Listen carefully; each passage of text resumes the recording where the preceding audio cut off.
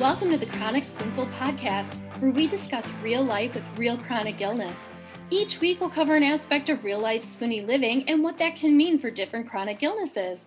We hope this will be a place you can go for updated spoonie info and where you'll find humor, because, we're a little crazy, important information, and community. As a disclaimer, we just want to remind you that yes, we'll be talking about chronic illness and health information, but we are not your doctor. Everyone's chronic illness is different, and we are absolutely not MDs, so we are not qualified to give you medical advice. We're going to tell you unequivocally to discuss anything we talk about on this podcast with your doctor. So now that we've gone through all our fun disclaimers, let's talk about what's new and noteworthy this week. As we do every week, we hope you had a good week. And we'd love for you to share it with us. So tell us how your week's been going in the comments or on our Facebook page or any of our social media. We love sharing and we love hearing from you guys. So share away, people. Yes. Tell us how it's going. Doesn't have to be positive. Just tell us how it's going. We want to hear it. But if it's positive, we also want to hear that. Okay. Anyway. Let's talk about our favorite topic of every week, COVID. The Johnson & Johnson vaccine was approved for use again. We've talked about this before. It's affecting such a tiny percentage, or the negative effect is affecting such a tiny percentage of people who've gotten the vaccine. It's really, really small. These blood clots, women are more likely to get these blood clots if they're taking birth control than they are from getting the vaccine. And I mean, by a significant percentage. They approved it for use again. I think people just need to be careful and be aware of symptoms. And if they start to feel weird, they need to go to the emergency room right away. I was telling Nicole earlier, I find it fascinating that, we've only seen this happening in women. It's very intriguing to me. So I think it's worth studying and figuring out what this trigger is for these blood clots. But it's happening. It's such a minimal, tiny, itty bitty percentage. Oh yeah. It's so infrequent that it's not worth holding back the Johnson & Johnson vaccine. Not at all. When it's going to help millions of people. So, and I think that's kind of what the FDA felt and everybody felt, that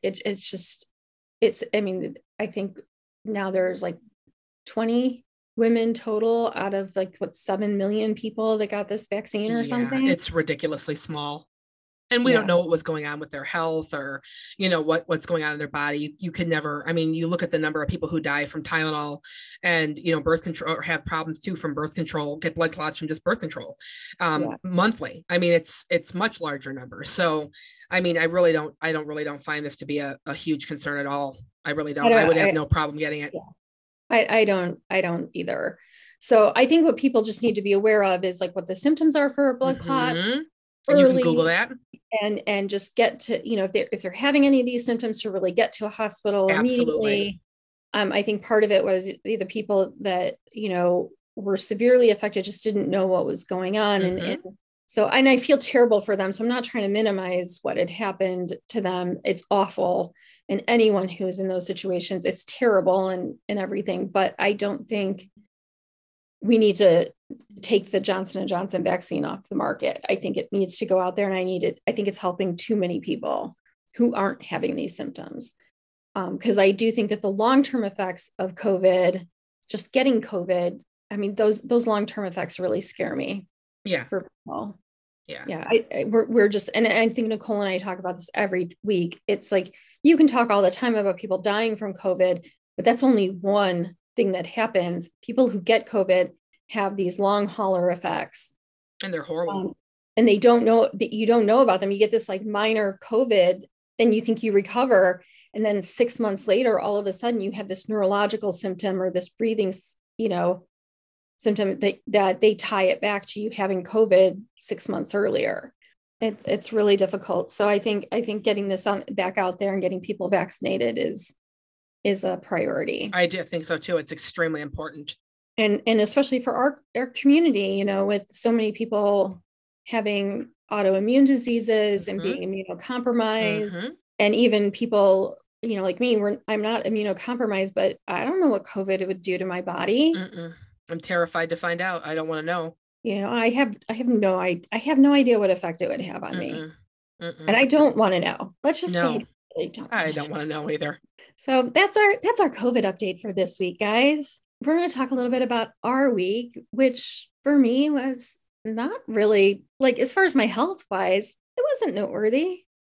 Nothing really big happened. What about you, Nicole?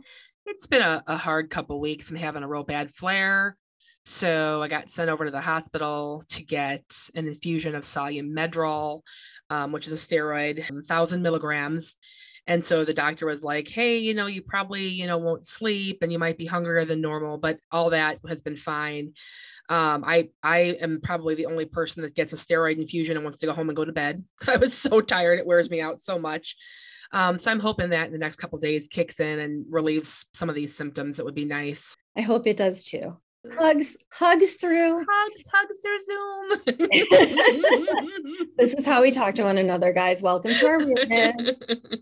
Even though Nicole didn't have that great a week, we do have good news. We do. We have great news. Great news. Our planner is ready, guys. Yay. It's so exciting. Some of you may have, if you're on Facebook at all, you may have seen the ad come through. Kind of a little fun thing. We did kind of do a pre-release with it, but we do now have the hard copy in hand, and it's very exciting. And we proofed it and it's ready to go. So we'll share a link to it in the show notes. And we are so excited for this, guys. We're really hoping it's going to be helpful for you. It has a daily tracking of how you feel, your water intake. It's got daily exercise tracking. You can track your meals, how your meals make you feel. You can meal plan. You can track your doctor's appointments, what happened at your doctor's appointments, who your doctors are and their information. Blood sugar, blood pressure. Blood pressure. The medications you're on. Medications, yes. When they need to be renewed, because I can't keep track of that, which doctor prescribed it, and when you have to take it and how often. All the stuff like we need for our chronic illness is in this planner. It's a quarterly planner, because otherwise it'd be like 8,000 pages for us. And it's a hard copy planner because, it's a lot for us to print out on and then bind ourselves. So we made it a hard, like kind of a, it's soft copy, but it's like easy for you to carry around, and you can carry it to doctor's appointments and be able to go through, because we know brain fog is a really big deal. And it's hard for us to remember everything. So it's like a really great thing to carry to our doctor's appointments, be able to go through stuff with our doctors. And so we're just really excited to share this with you guys, and hoping that this is something that can help you manage all the things going on with your chronic illness. We're hoping it helps us manage everything going on with our chronic illness. Yes, definitely. Because there's so much to manage, you guys, and it can be really chaotic. And we want to try and find a way to manage the chaos. And it's just something that we keep hearing from all of you. We keep hearing in our Facebook groups, and we were like, everyone just keeps talking about how hard it is. And Nicole and I just sat down and we were like, we got to find a way to put this all together. And so we did. So take a look at it. We really want some feedback on it. We want to know what we can do to make it better, what's missing, what you think could be consolidated, what you think needs to be expanded, what should be in there that's not. Just let us know. This is a first edition where we can always change and make things better for a second edition. You guys, this is it. So we're just so excited. We're so very excited. Oh my gosh. It's amazing. Yeah, it's been in the works, and we're super happy. So yeah, you'll see all our celebration posts. It's like celebration week. Yes, so exciting. So also to celebrate, we have crossed the threshold of 250 downloads, which for a new show, for a new podcast, is kind of a big deal. we have now set a goal to get 500 downloads. Woohoo! Yay. And so when we cross 500 downloads, we're going to give away a custom made Chronic Spoonful shirt. And I mean custom made. There's not going to be another one like it ever in the world. It's going to be your custom made shirt, but we got to get there. So what we're going to give this away. The only way you're going to get one though is by signing up for our email list, because otherwise we don't know who you are to contact you. Sure. Because, you know, when you listen or you download, we don't get your information. Like, cool. You're totally anonymous, guys. So we'll give you guys a link to sign up for the email list. Once you're on our email list, we're going to choose someone to get the shirt from there once we hit our 500th download. So it's exciting too. Totally custom made shirt. Very exciting. Oh, it's so exciting. So yeah, so these are our exciting announcements for this week. That's our new and noteworthy. If you can't tell, I'm bouncing in my seat. I'm bouncing in my seat. Bouncing. Okay. Okay, not too much bouncing because that hurts my joints. All right, Nicole, are you bouncing in your seat? Yes, of course, always. Always. Come on. Okay, well, we're going to stop bouncing a little bit and we're going to get to the serious face. Serious face. We're going to talk about finding a job when you have a chronic illness. Okay, so we all know like unemployment rates are kind of high and people have lost their jobs, and we're just in this state right now where there's a lot of job seekers out there, and a lot of you guys listening might be in that group, like trying to get out there, trying to find a job, putting together your resumes. And well, they call it hitting the pavement, but we don't really hit the pavement anymore. We hit the email. computer. That's right. We hit send. Yeah. You know, it's a little bit more difficult when you have a chronic illness to find a job, and it's hard. It's a different type of navigation. So we wanted to talk a little bit about how you navigate this finding a job world with your chronic illness, give some advice. We also encourage you to share your advice in the Facebook group, because I'm sure some of you have other advice, other places you've looked, tips and tricks that we aren't going to share on the show. You know, it's really good to share this stuff because people really need support in this area. Very much. Yeah. So we encourage this, and any websites we talk about and anything we talk about here, I definitely will be putting in the show notes so you guys can click on those links. So the first thing with finding a job when you have a chronic illness really is kind of to assess what your capabilities are, right, Nicole? I mean, absolutely. You've got to know what you're able to do and what you're not able to do. That was a really hard thing for me this year, is when I was, not so much when I was diagnosed, but when I started looking for a job, I really had to do a big assessment of what could I do? What could I do? And what couldn't I do? Like, I used to love to travel, but travel is like, the last time I flew to Singapore for my job, my body hated me. So looking for a job, I can't look for jobs that have travel as part, like a lot of travel as part of them, because an airplane is just a big no-no. So like, Nicole, you know, for you can't work full time. No, I can't. I haven't been able to work full time. I've been on disability for quite a while. So I knew that I needed part-time. I knew that when I got my recent job, I've been there for about a year and a half. And I knew I had gotten 2 job offers, and I'm really glad that I got this one first. Like the day before I had to make the decision, they offered me the job. And the other was at a dispensary. And I really thought originally that's where I wanted to go, but I realized as I didn't take that job, it would be constant standing, constant running around. You're never just, you have no relaxed time. You're doing this, you're doing that. And my body was not going to be able to handle that. So I have a desk job. I do get up and, get things periodically and fax things and such, but it is so much easier on my body. This is the perfect fit for me. I never thought I would find this. Yeah. I'm so glad, because you and I talk about it all the time. Like, this job, it's much better for you. It really is. Yeah. And then it's also like, are you able to go to an office location, or do you want to go to an office location, or is it better to work from home? Do you need flexible hours? Like, for me, I sometimes have to lay down at 2 o'clock in the afternoon, because my body needs that half an hour to just like recharge a little bit. Mm-hmm. And then I get back up and I'm fine. So like, working from home is a really big deal for me, because I just need, like, I can't lay down in an office. Mm-mm.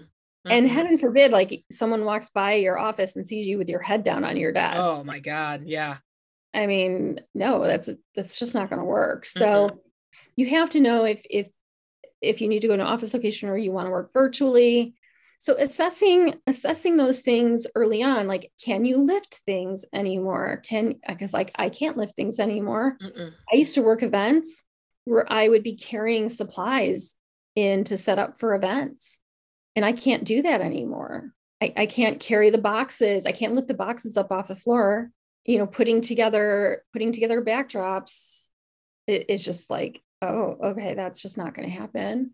It's just like working 18-hour days for 3 months. That can't happen anymore.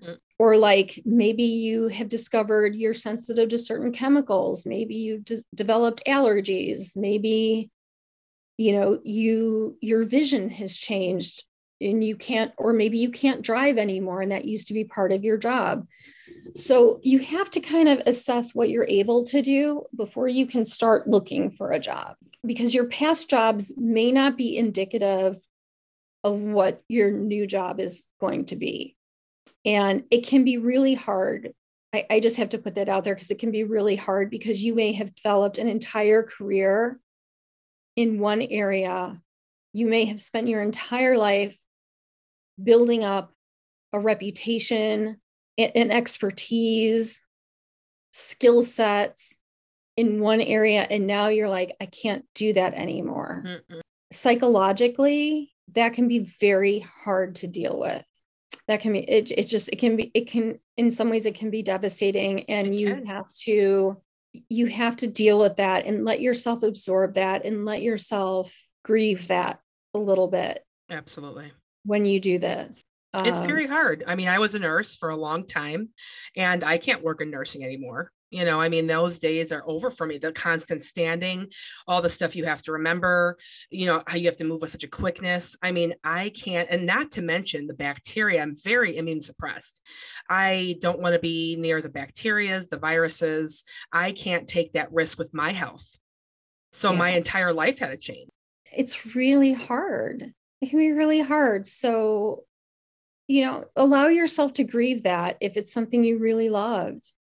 Just give yourself that chance. And that's why you have to do the assessment, because you'll start looking for jobs and you'll start realizing, oh, that this is in my wheelhouse. This is in my wheelhouse. And you'll start going through the list of things you have to do and start realizing all of a sudden you can't do them anymore. And it'll start hitting you.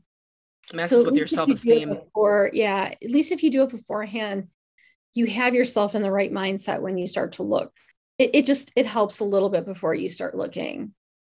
And that's where it brings us to the next step. Where do you look for jobs, Nicole? Yeah. Where do you start looking for these things? I always looked, I like Indeed and Simply Hired are two of my favorites. And I always post my resume up there. And then, when I do search, I started just typing in for like what you were looking for part-time. And then I put like within 25 miles of my home, because it gave me so many different options. It wasn't just stuff that I was doing before.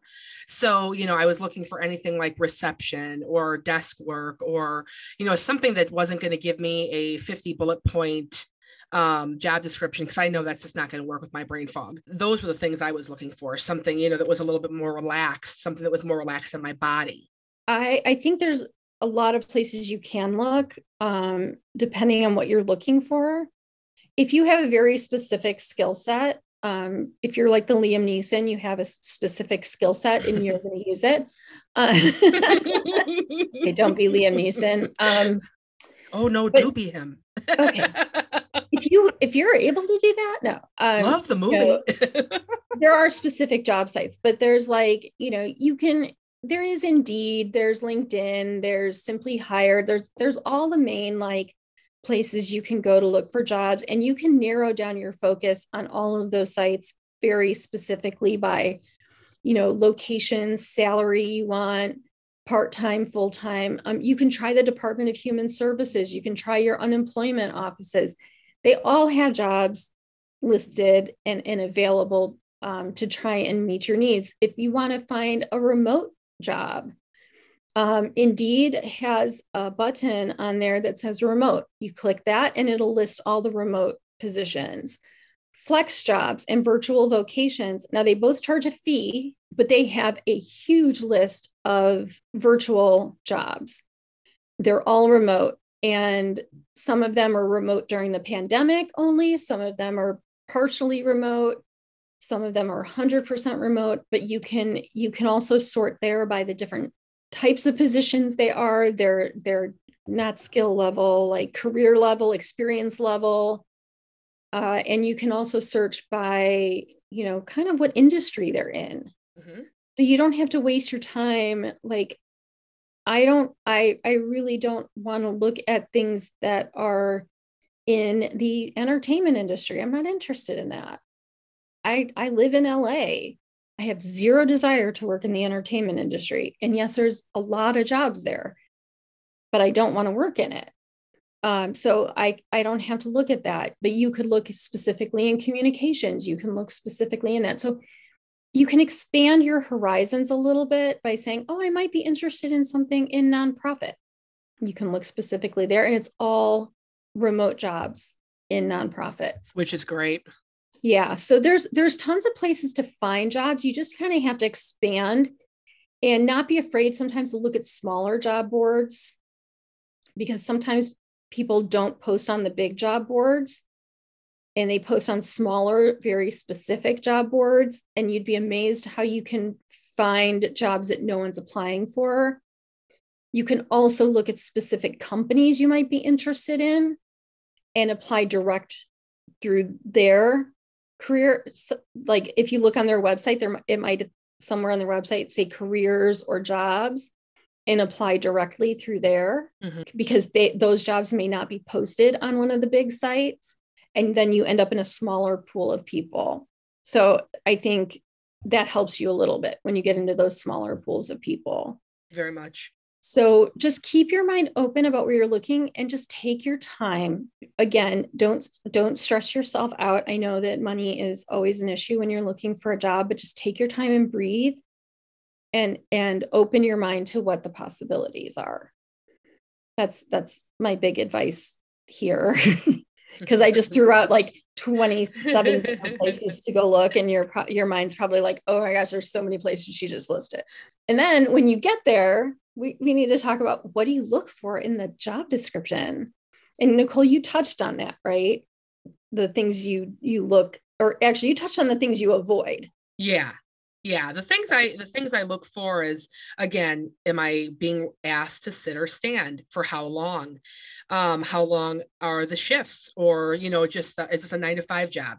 Is this 2 days a week, but they're 10-hour shifts? What are they requiring? I can't work 10 hours. That's too much for me.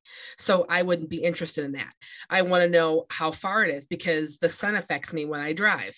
So how far am I having to drive for this job? That's something else I think of. And plus, I don't want to be driving 30 miles in the snow. So I'm not trying to do that either anymore. When I was young, it didn't bother me. Now I'm kind of like, yeah, I'm not interested. So I just look for what is going to affect my brain fog, or what I'm still going to be able to do when I have a little bit of brain fog going on. I need to know what I know what I can do physically. I've been sick long enough. I know that. So that's another very big thing for me. And then I just want to make sure that it's something I can do. I mean, what is the requirements of the job? Are these things with a brain foggy day, or when I'm overwhelmed, just because I am sick? Is this something I can do and do well? Exactly. And I think that's why at the beginning we say assess what your capabilities are, because you're going to look at that job description through that lens of knowing what you're capable of doing. So I also look at it, am I going to be stressed out doing this job? So I'm looking at managerial positions when I'm looking at jobs. So I'm looking at managing a group of people, and that comes with a certain level of stress, and also, having to, manage a team, take care of other people, do all, and get all the, make sure their tasks are getting done as well as mine. So there's a level of stress there. But then I'm looking at a job description and seeing what they're saying. Are they saying like you're going to hit the ground running? Oh yeah, no. No, that means there's not going to be any room. They're not going to give you any room for learning. They're not going to give you any training. I don't like when companies say that, because basically they're going to expect you to come in and like do something right away. I like when companies have a plan and they give you some time to learn. And as my brain fog has gotten worse with the chronic illness, I need time to learn. I need time to like really get in there. I can't hit the ground running anymore. Or, we want you to change the company right away. Yeah, you stressed me out. If I'm stressed out by your job description, your company is going to stress me out. Big time. Can you imagine how bad the job would be? Right? Like I can't do it. Like I have to try and keep my stress level even keel. And if I'm stressed out about your job description, I'm not going to apply to your job. Like it's just not going to happen, even if my skill sets fit your job. So I'm looking at things like that. And again, I said it earlier, travel is a big deal for me now. It didn't used to be. I used to love to travel. It was one of my favorite things. And now I'm like, that too. Oh, I don't want to travel anymore.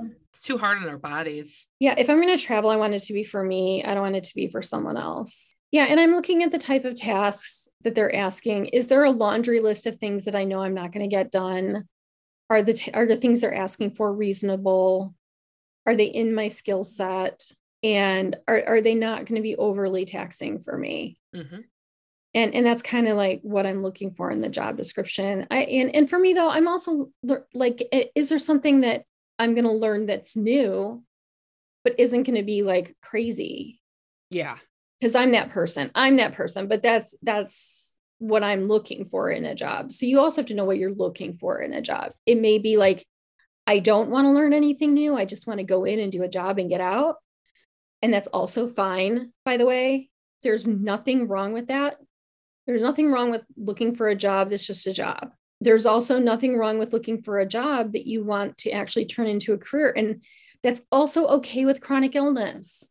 No one should tell you that your chronic illness should hold you back from having a full and fulfilling career. If you want a fulfilling career, then 100% go for it. Again, assessing what your capabilities are and giving yourself the time and the space to move up to where you need to be. Yeah, it's very important. And Department of Human Services also has job retraining. If you're on disability, you're eligible for that. If you are laid off, I believe it is also, and you can't get a job and you have a chronic illness too, you are also able to be qualified for that. And they sent me, they were going to send me to school. They sent me to a couple classes, and, I was going to completely change my field. But then I realized I'm never going to be able to work full time. It's just with my illness the way it is, I will never be able to work full time again. So I feel very blessed to work part time. It gives me something to do. I love my job. I love who I work for, but I'm very fortunate. I knew I couldn't do more than 3 days a week. 3 days a week is extremely taxing on me. So that's the max I could do. I could never work 5 days a week. So for me, I wasn't worried about building a career. I just wanted something part-time that I knew I was capable of doing, that I would do a good job at, and that I wasn't working 5 days a week. Exactly. And I'm the person who, I don't know that I want to necessarily build a career anymore. There was a time when I did, and it mattered to me. It mattered to me to grow that way. And that's just when I was younger. Not wanting to build a career anymore has nothing to do with my chronic illness. It's just where I am. It's just where I am. I'm just at a point where I want to be a manager and I want to help other people under me grow. So that's who I am now. I'm now more like I want to be in a mentor state. So that's what I'm looking for in jobs. That's what I look for when I'm looking for jobs. And that's okay. Like I've hit my managerial point where I'm happy. So I guess you could say I've hit the point and I've grown in my career to the point where I wanted to grow. So if you're at the point in your career where you're not at the point you want to be, you can still grow. Your chronic illness is just a part of who you are. It's just one part of who you are. You have a lot of other parts of who you are. So like you can't just let your chronic illness be 100% of you. It's not 100% of you. Definitely. When we're talking about looking for a job, we're talking about another part of you. So if you want to grow in a career, you have to figure out how you're going to do it with that part of you that has a chronic illness. So it may just take you, maybe with your chronic illness, it just may take you a little bit longer. You can't compare yourself to someone else. You just can't. Like if you start comparing yourself to other people, you're going to hold yourself back. This is your path. This is your journey. So the only person you need to compare yourself to is yourself. The only person you need to set a goal for is you. That's right. So when you're looking at a job description and you're on your career path, the only thing you need to be looking for in that job description is what it's going to do for you on your career path. Is it your next step, or is it the step you want to be on? That's what you're looking for. If you're the person that just wants a job for a job, then that's what you need to look for in the job description. It's all you. It's all about what you want, what you need. But it's also about assessing what your capabilities are and making sure you can do that job. So that's what you're looking for when you're looking in the job description. And then you get the fun part of the next task, which is writing your resume and cover letter. It's my favorite part. And I say that with a forced smile on my face. But Nicole, you have some good advice here about looking for templates. Yeah. I use CV Connect. It's free. And that's where I did my last resume. And it was actually, I got a lot of compliments on it. I also go and I Google examples of resumes for the types of jobs I'm looking for and the jobs I've had in the past. And I do a lot of copying and pasting.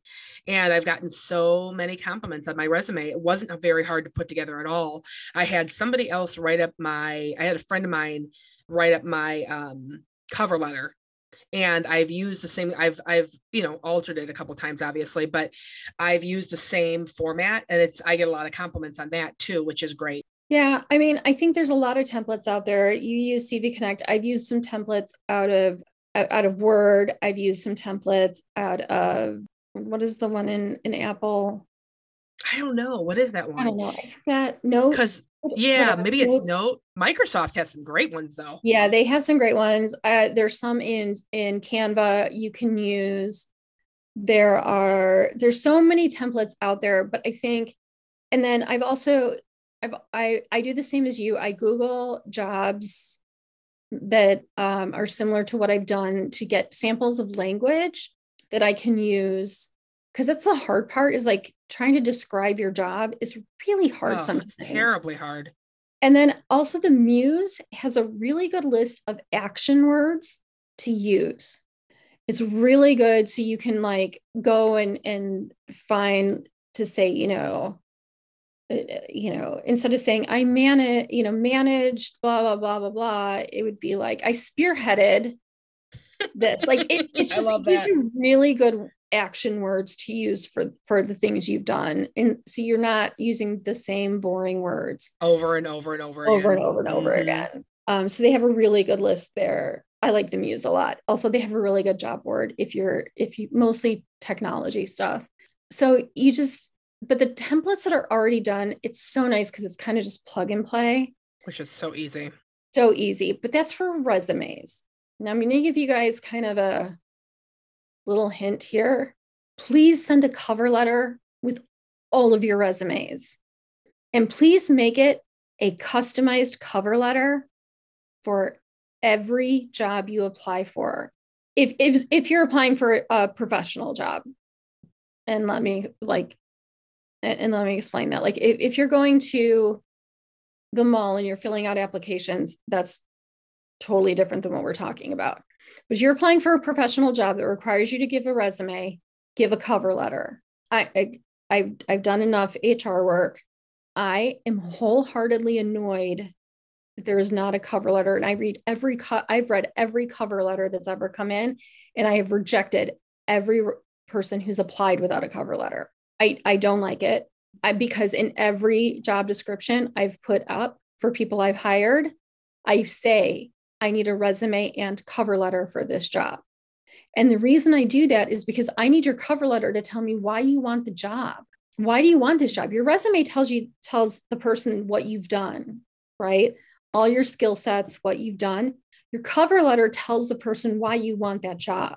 And I know that's it's extra effort, and it's like, I hate it. And I hate it because I customize both my resume and cover letter to every job I apply for. I have hundreds on my computer, but that cover letter tells them, this is why I want this job. This is why I'd be good for the job. You're making that sales pitch for that job. It really does make a difference sometimes between you and someone else. And I have actually hired people that have had amazing cover letters. Do a cover letter. And if you ever see like where you're like on a site and it only has a place for a resume, upload a PDF that has the resume and cover letter. It will set you apart from other people, 100%. Yeah, I've always included a cover letter, no matter what the job I was going for. I wanted it to look very professional. Yeah, it does end up looking much more professional, and your cover letter should match the template of the resume, and it should be an actual letter, not 2 sentences. Mm-hmm. You can get sample cover letters, again, from like the template sites. There's usually some sample cover letters there, and just follow the sample templates. And once you kind of get into the rhythm of it, I find it really hard to sell myself. You get into the rhythm of what you do, what you have to write. Yeah. And there's lots of examples out there in case you get stuck.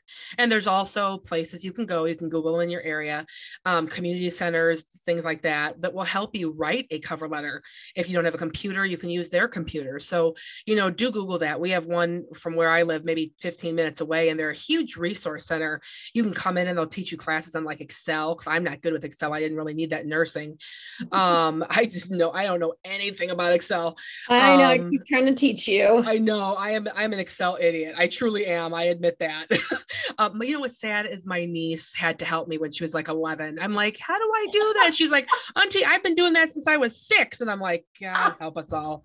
So yeah, that's sad. When she was very young, that she was teaching me stuff I should have known. But that's like everything with her. She's always teaching me something because she's so much smarter than I am. Smarter than a lot of us. She really is. She's a genius. It's amazing. I'm like, I wish I had half of her brain. So, there's resource centers. There's, places like that. Ask some friends. Also, I've seen libraries offer that also. Yeah. So make sure you check in the library for any career advancement, for any help with resumes, any help with computer systems. There are plenty of people out there that can help you. And most of it is at no cost. Right. And then, but also if you have the money, there are really good resume writing companies out there that can help you write your resume. They will do that, and just make sure you use someone reputable. I once went to a resume company and they told me to dumb down my resume.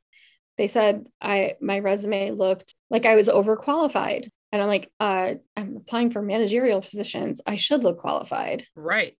They told me to change my job title from director to manager. No. And I was like, no, I earned that directorship. I fought hard for that directorship. I am not dumbing down my resume. Mm-mm. And you're talking to like a type A overachiever. There was no way I was dumbing down anything. Yeah. So needless to say, that did not happen. So now so just make sure you're using reputable. If you're anywhere you're going, make sure you're using reputable people. Take some things with a grain of salt, but yeah, there's plenty of people out there willing to help you write your resumes. Some paid, some free. Ask for help, because the resume and cover letter are just 2 of the like hardest things, and I'm just going to say worst things you have to do. So true. So true. And then the next most stressful thing would be when you get your interview. Most definitely. So stressful. Now it's, I always say, like, practice beforehand what you're going to say. Try to think of questions that the interviewer is going to ask you. Look at your resume. Look at the job description. Put yourself in the interviewer's shoes, and go through some of what you think they might want to know about you, because that's a lot of what I do. Like, I kind of role play a little bit with myself of like, okay, what do I think they're going to ask? How do I want to explain this? How do I want to say this? And I do a lot of like self practice out loud, not just in my head. Like, I basically talk to myself for a little while. That's nothing new. Okay, fine. You're right. Sorry. Talk to myself a lot, but I do that. I Google too. You can Google what are the most popular interviewing questions right now and answers. And that really helped me on a lot of my interviews. And also research the company where you're applying. Yes. That's a big, big deal. Yes. I never liked when I interview people and they had no clue what we did. They'd come in and they were like, they basically looked at the front page. They basically knew the organization, but they didn't actually know anything about the organization. Like, they never went past like the front page of the website.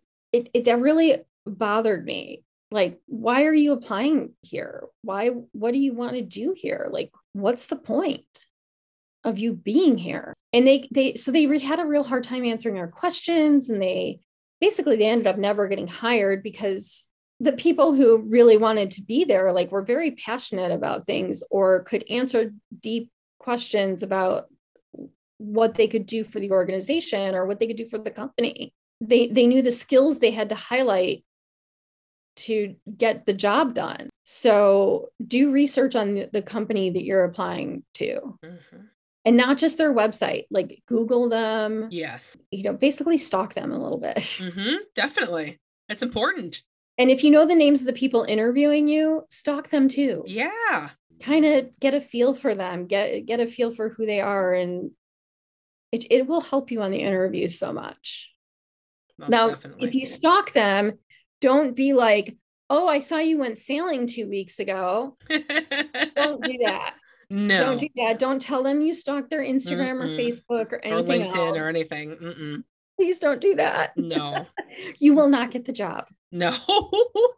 They may call the police. You may get a restraining order. Yes, please don't do that. That's not going to happen. But it gives you kind of an idea of their temperament, their personality, and kind of helps you with that. So I will say, just do some research before you go into your interview. But then when you do get into the interview and kind of when you write your resume, don't feel you have to don't disclose your chronic illness. You don't have to tell anybody you have a chronic illness. You should not tell anybody you have a chronic illness. Legally, it's none ya. That's right. Honey. That's right. It's none your business. None of their business. It is not their business. You don't have to put it on your resume. You don't have to tell them in the interview. If they ask you directly if you have a chronic illness, you don't have to tell them. You do not have to answer that question. And you can say, I don't have to answer that question. Mm-hmm. That is not a legal question for them to ask you in the interview. Mm-mm. And you can say that's not a legal question for you to ask me during the interview. That's how you respond. Just like they can't ask your religion. They can't ask your age.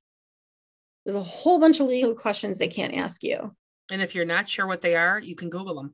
Yeah, because it's all part of like a non-discrimination act. And yeah, there's a whole list of legal questions that people have to avoid in interviews that they violate all the time, by the way. Mm-hmm. So true. Because people aren't aware of what they can and don't have to answer. And they try to find ways around them. So, and they don't always do it on purpose, by the way. And I shouldn't be so accusatory. Like, people don't know sometimes that they're asking an illegal question, because they'll be like, oh, when did you graduate? Oh, you went to such and such high school. When did you graduate? Yeah, because like my cousin went there or something, Yeah. I And just they say, don't oh, a long realize time ago. yeah, they don't realize that that is technically not a legal question, but they're not actually asking it to find out your age. They're asking it because they're curious about whether or not they know someone who knows you. Right. But technically they can't ask you that question in an interview. No. I had to do interview training for a lot of people in the offices that I have worked in over time. And these were things that we would have to discuss. And people think that the only question that's illegal is to directly ask, Nicole, how old are you? Yeah. When were you born? Like they think that it has to be a very direct age question, but it's not. It can be a very indirect question. Mm-hmm. People can find a way around trying to ask about your chronic illness. And one of the ways they do that are gaps on a resume. Oh, I see. Like, and especially if you're someone who's had gaps due to disability, people will ask about your gaps. You do not have to disclose that you have gaps on your resume due to a disability. Now, you'll find plenty of advice on Google about being honest about disability. Now, most of that advice is for someone who had short-term disability and they are fully recovered and fine. Like they got in a car accident and now they're okay. Well, great. But if you have a chronic illness that's recurring, that's going to be more difficult. And if you tell them something like, Nicole, you tell your boss, I have lupus, but I'm okay now, so I can work. Well, anyone who looks up lupus knows that it is not one of those that you're just no, there's no cause or no cure. They're going to know. And if you think, and now mind you, the law says that they can't discriminate against Nicole. But we know they do. But if you think that they're going to compare two candidates, Nicole and another candidate, and the other candidate doesn't have lupus, and they're very similar, of course they're going to pick the other candidate. Mm-hmm. And I'm just being really honest here. And I'm being honest here. And I am not giving legal advice. And so I'm just putting out there that I'm not giving legal advice, but I'm being really brutally honest that I would rather just not disclose what those gaps were about. Now, I have on my resume that I do freelance writing and I'm always working on something. So if I have gaps on my resume, I'm always working. I'm not on disability, so it's like gaps on my resume are different. Very. But I'm always working. So for me, any gaps on my resume, I have work. Some people always have volunteer work. So they take time off for that, or they take time off. If you take a class, you take time off for professional development. Mm-hmm. If you take time off at volunteer work, you take time off to care for an elderly family member. I find it rude to ask people about their gaps because people take time off for a lot of different reasons. And I think that that's a personal thing for them. I've never asked about people's gaps on their resume. I find that it's a personal thing and it should always be a personal thing. I don't think that that's my business, but some people dig into that. They do. I've heard employers say, oh, that makes someone look, irresponsible. They can't keep a job. And I'm like, but you don't know why they were off. It's not because they were job jumping or, going, every 6 months on vacation and they just didn't want to work a full-time job or a part-time job, whatever. It's not like that. Like you said, there are so many reasons why you may have had to take off a year or 2, 3 years. You don't know. You could have taken care of a sick parent, a sick child. There could have been numerous things. So you're right. I think it's a rude question too. Yeah, I don't like to ask about it. There was a time period where I was changing jobs every 2 years for various reasons. And I had an employer ask about it. And so first of all, I go into an interview realizing that, yes, I'm being interviewed, but I'm interviewing the company too. I'm trying to determine if I want to work there. So I don't go into an interview thinking that I'm being judged. I'm also the judge too. Like we're both judges. I know that sometimes we're desperate for money. I'm really not. I just have a different perspective on interviews. So I go in and he looks at my resume and he's like, you only work places for like, I'm looking at this and like, you've changed jobs like every 2 years. What makes me think you're going to stay here and be committed to this? And I just looked him right in the face and I said, if you look back, the longest job I've had was almost 8 years. I said, when I find a job I like and I find a place that I fit in and really speaks to my soul, I stay. I'm looking for a job that's going to last a lifetime. If this is a job that you tell me that we're going to work together and it's going to speak to my heart, then yeah, I'm going to stay and it's going to be a lifetime job. And it turns out I stayed there 10 years. That is so awesome. He didn't know what to say after that.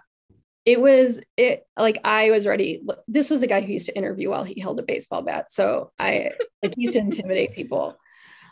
He was told after a while he couldn't hold the baseball bat anymore. I would hope so. I don't get intimidated in interviews because I'm looking for them to also appease me. It's a hard skill to learn, and I had to learn it over time. When I first started interviewing early on in my career, I gave horrible answers to things. I was so scared to interview with people. And I started researching interviews, and I started that's what I said. I started practicing interview skills, just practicing how I would answer things. I just did. I researched, practiced, and slowly got more confident. And also age does it too. I agree. I am too old to play around with your crazy BS. And people, you guys, will play with your heads in interviews. Very much so. I had to have numerous conversations with my fellow staff members about how they interviewed people. I had staff members who would walk into interviews and be like, there's 2 spelling errors on your resume. Can you explain that? That's ridiculous. How do we, you say that on your resume it says attention to detail, but I see that this isn't aligned properly. Mm-hmm. It drove me crazy. And I pulled them out and I'm like, they are not applying for a graphic design or administrative job. They are applying for a development job. You need to stop that. Yeah. I would literally just be so angry because their whole purpose was to completely intimidate the candidate. You are not making them want to work here. Mm-mm. You could be losing a great person. Mm-hmm. I'm like, you are a nice person on a daily basis. Why do you want them to think you're a jerk? Yeah. It's not the way you want to draw someone to this company. No. So, one of the things that's lacking in most companies is teaching people interview skills from both sides. Absolutely. It's so horrible. So you guys just be aware, the insider tip, most people don't know how to interview you. They really don't. Don't think you're going into interviews and these people know all be all. So just know that you don't have to disclose that you had a disability when it's your gaps. It's just not their business. And you just need to try and kind of point out your skill sets, point out what you're really good at, make sure that they know that you're going to be great at this job and kind of steer them away from it. The gaps don't matter. What matters is that you're going to be able to come in and do a good job for the company. Mm-hmm. Mm-hmm. Gaps are just a non-issue. And that's how you deal with the interview. So these are just the things that I think you really need to consider when you're looking for a job. And with a chronic illness, they're challenges. These are challenges, you guys. Very big challenges, yeah. And it really hits hard on your esteem too, don't you think? Oh, gosh, yeah. I mean, I feel like when I interviewed before I was sick, I was so much more confident.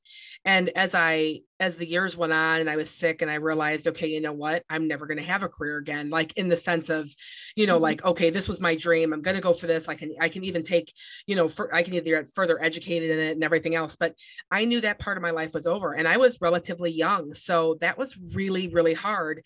And when I would go in an interview, I kind of felt I would go in and feel like it doesn't really matter, because I just kind of felt like, I don't know if it was like a failure or just my self-esteem took such a hit because of everything I had dealt with. I just didn't, it was a nerve-wracking experience. And it is a nerve-wracking experience. I'm not going to say I go into interviews like super confident. So let me be real. Like I'm still nervous when I have an interview. I'm less nervous than I was when I was 25. Yeah. But now it's like my interviews are different. I'm interviewing in a different way and I'm interviewing for different things with a chronic illness. I'm looking for different things from a company. Like I'm looking for more empathy in a company. I'm looking for more patience in a company. I think, yeah, how I approach my interview is very different now than before the illness really started taking hold. I think, and how I look at companies that I'm applying to is different than before the illness took hold. Yeah, looking for jobs with a chronic illness is a very different world to navigate than looking for jobs when I didn't have a chronic illness. Yeah, definitely. I think you could apply for more jobs. You could look at more jobs. You could look more broadly. You could, you don't have to worry about as much. Like I can tell you right now, here's something. World travel with a chronic illness. You're going to go to, I think it's Singapore. Okay, so you know how we divide our pills into pill containers, and we have them all nice and organized so we can take them on a daily basis, and it's all beautiful. In Singapore, I think it's Singapore, or is it Abu Dhabi? I can't remember which one it was that I traveled to. But you have to bring your pills with the prescription containers. Because if they search your bags, they have to know that it's an actual prescription because there's so many drugs that are illegal in the country. And you'd be surprised at which drugs are illegal to bring into the country. There's a whole legal list of them. And because of that, some of the drugs you have to actually show that you have an actual prescription for those particular drugs.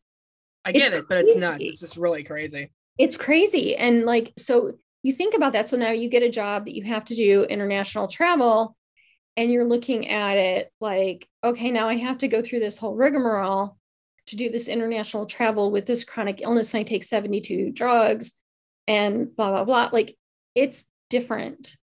There's airports you have to run through. And sometimes you're literally running through them. It's very different. And then you have to worry about, is there a hospital where if I needed treatment, am I going to be close enough to that? Is it a good hospital? Will they know how to deal with my condition? Because not all hospitals are good. Right? Like, okay, could never go into the Peace Corps because I can't go work in some like random country somewhere. Neither can I. Because I'd need to go to a hospital sometime to deal with my heart condition. And I'm throwing that out there. I don't actually need to go to a hospital to deal with my heart condition. But what I'm saying is, you have to think about these things now that you never had to think about before, right? When you were healthy, you have to consider these things that you never had to consider before when you were healthy, when you're looking for jobs. The difference between looking at a startup versus an established company. You look at a startup and you're like, they could never afford the costs of giving me the type of equipment, the adaptive equipment I need to do the job, even sitting at a desk. Mm-hmm. Or insurance. They're not going to they don't have the money to offer, right? They may give you a stipend or something, but like for me, if I was working full time, that was what even before I was sick, I needed short and long-term disability, not an option. I knew that's something I always wanted and always would have. I want to be with a major company. What are the prices I'm going to have to pay? What is my premium? Stuff like that was important because you don't know if you're going to get sick or not, and you don't know what's going to happen to you. Exactly. So like it changes, and it's different looking for a job with a chronic illness than it is looking for a job when you're healthy. Is it totally awful and terrible? Sometimes. I'm not gonna lie. Definitely sometimes it is. Sometimes it feels like the same rigmarole when you weren't ill at all, because you know what? You go through the same things. You get the rejections from your resume, just like you did when you were healthy. Mm-hmm. Like you never even get to the interview point. Okay. Sometimes you have the same problems. Sometimes you don't. Sometimes you feel like an I knew you were going to do that. Come on. It was right there. It was, you just had to take it. But sometimes, it's just, you gotta roll with the punches on this one, guys. And looking for a job, whether you're healthy or you have a chronic illness, is hard. Either way, it's hard, guys. And you gotta just take it all with a grain of salt, roll with the punches, do the best you can, keep going, just keep going. Don't give up.